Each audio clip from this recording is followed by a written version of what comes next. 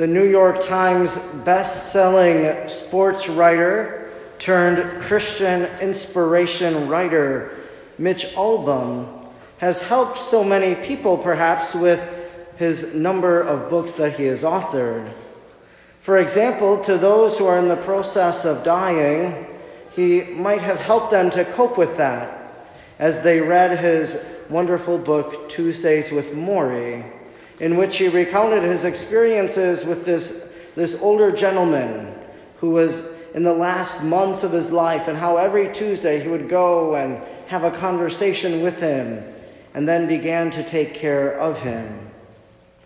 For those who grieve the loss of a loved one, maybe his book, The 5 People You Meet in Heaven, and now his latest release that came out just a few weeks ago, The Next Person You Meet in Heaven, might bring comfort as we imagine what heaven is like. But perhaps in the midst of his wonderful works, even though it was a New York Times bestseller, maybe one of his overlooked or forgotten books is his 2013 The First Phone Call from Heaven. It's the story of a community, a fictitious town, I believe, called Coldwater, Michigan.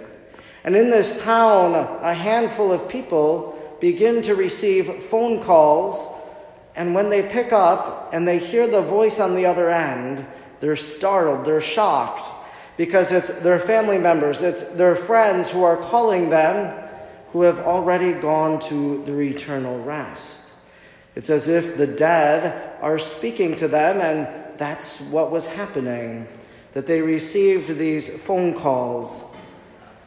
And for one of those individuals even, it wasn't a family member, it wasn't a friend, but it was someone that he had wronged, and that person was calling him.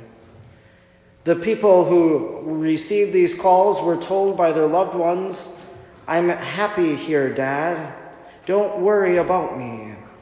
Or, "I am at peace. Stop crying, darling. I'm here, safe and sound. I'm okay, Dad. There's no bad days here.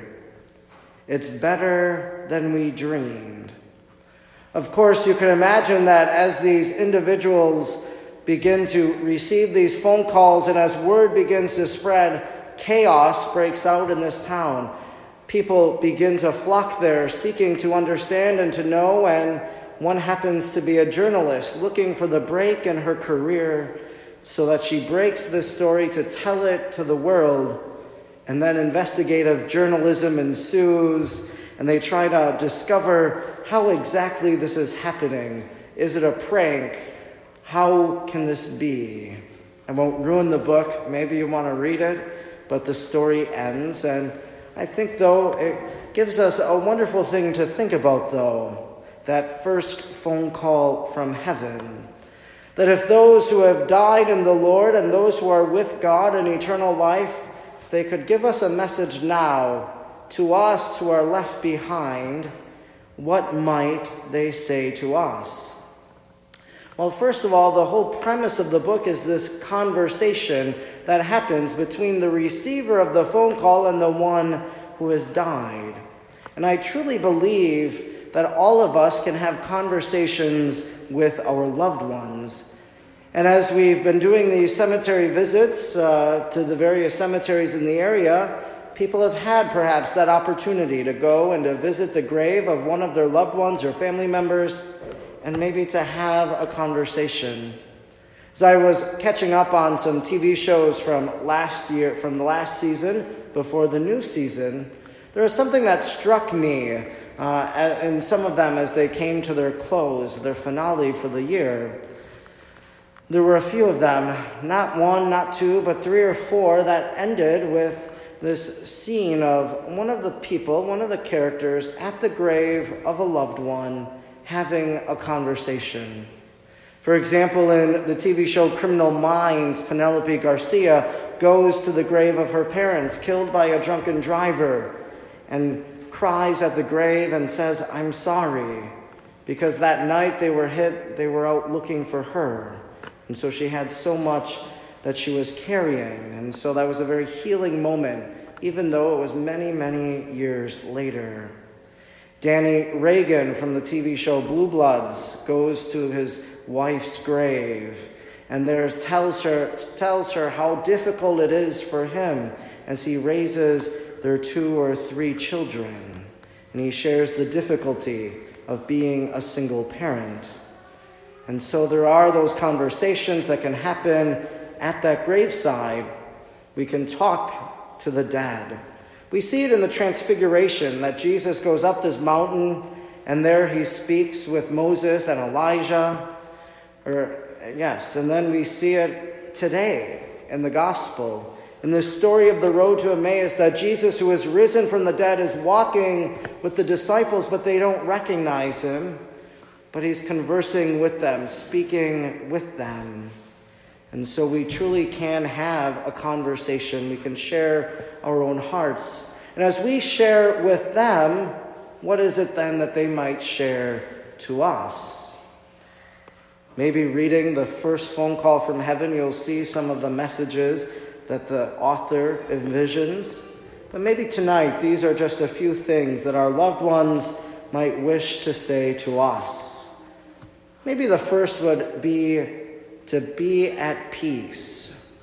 That maybe when someone dies, there's a lot of turmoil that happens within our own lives.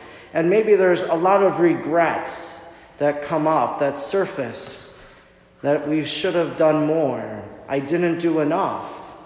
I know for myself, when my own mother died last year, that was something that I had. I had a lot of regret. I was an only child. I should have visited her more. I should have went and cleaned her house once a week. I should have done all of these things. But maybe the message for us tonight, if we have these regrets, is to simply be at peace and to know that they appreciated all that we did for them. Maybe the second message would be, remember me. And that remembrance can happen in many different ways. It could be the remembrance we have every time we look at a photo of the individual, that we remember them, that we never forget them. Or perhaps we pass by a favorite place where a memory was formed, and we recall that memory and we remember them. Or we hear their favorite song on the radio, or watch their favorite TV show. Maybe it's at those times that we can remember them. In our gospel tonight, they were remembering all the things that had happened, that Jesus died, that they claimed he rose from the dead. They were remembering all these events. And maybe they were missing the signs that Jesus was with them. And perhaps there are certain things in our own lives, in our own situation, that can serve as little remembrances. Maybe there's a little sign every now and again that makes you think of your loved one.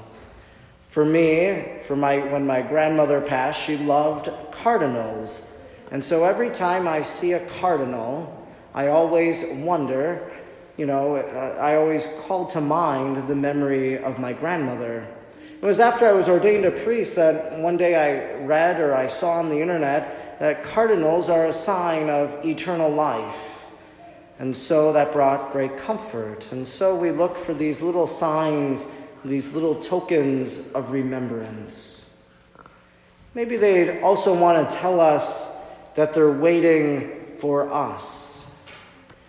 In one of the Gospels, I think it's the Gospel of Mark, I think we had it maybe a few weeks ago at Sunday Mass, but the story goes that Jesus tells is that a man dies and he wants to come back from the dead and be able to warn or to tell all his loved ones about what he is experiencing or what they might experience.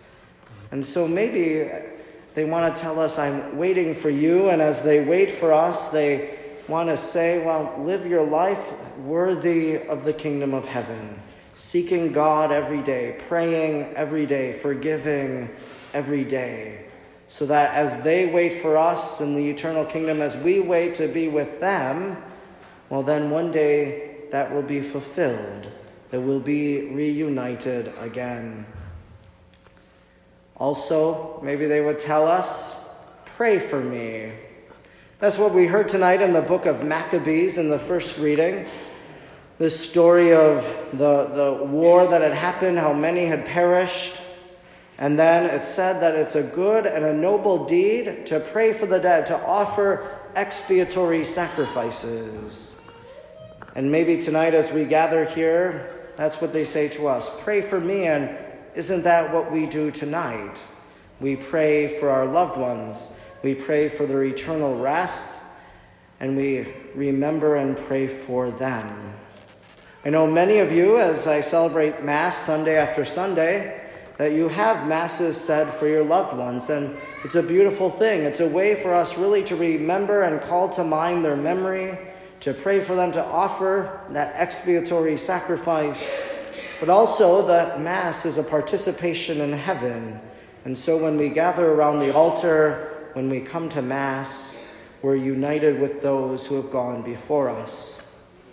Maybe lastly, as they might say, pray for me, maybe they would say, I'm praying for you. That now that they're with God, that they can pray for us. And in some ways, they are closer to us than they were in this life. And so they're praying for us, for our well-being, for our success. That they see all and know all now and pray for us. You see, this book of Mitch Albom's The First Phone Call from Heaven, I don't think we really need a phone in order to have that conversation, in order to receive these messages that our loved ones might want to say to us. Because wherever we are, in the depths of our heart, as we treasure their memory, we can speak to them, and they can speak to us.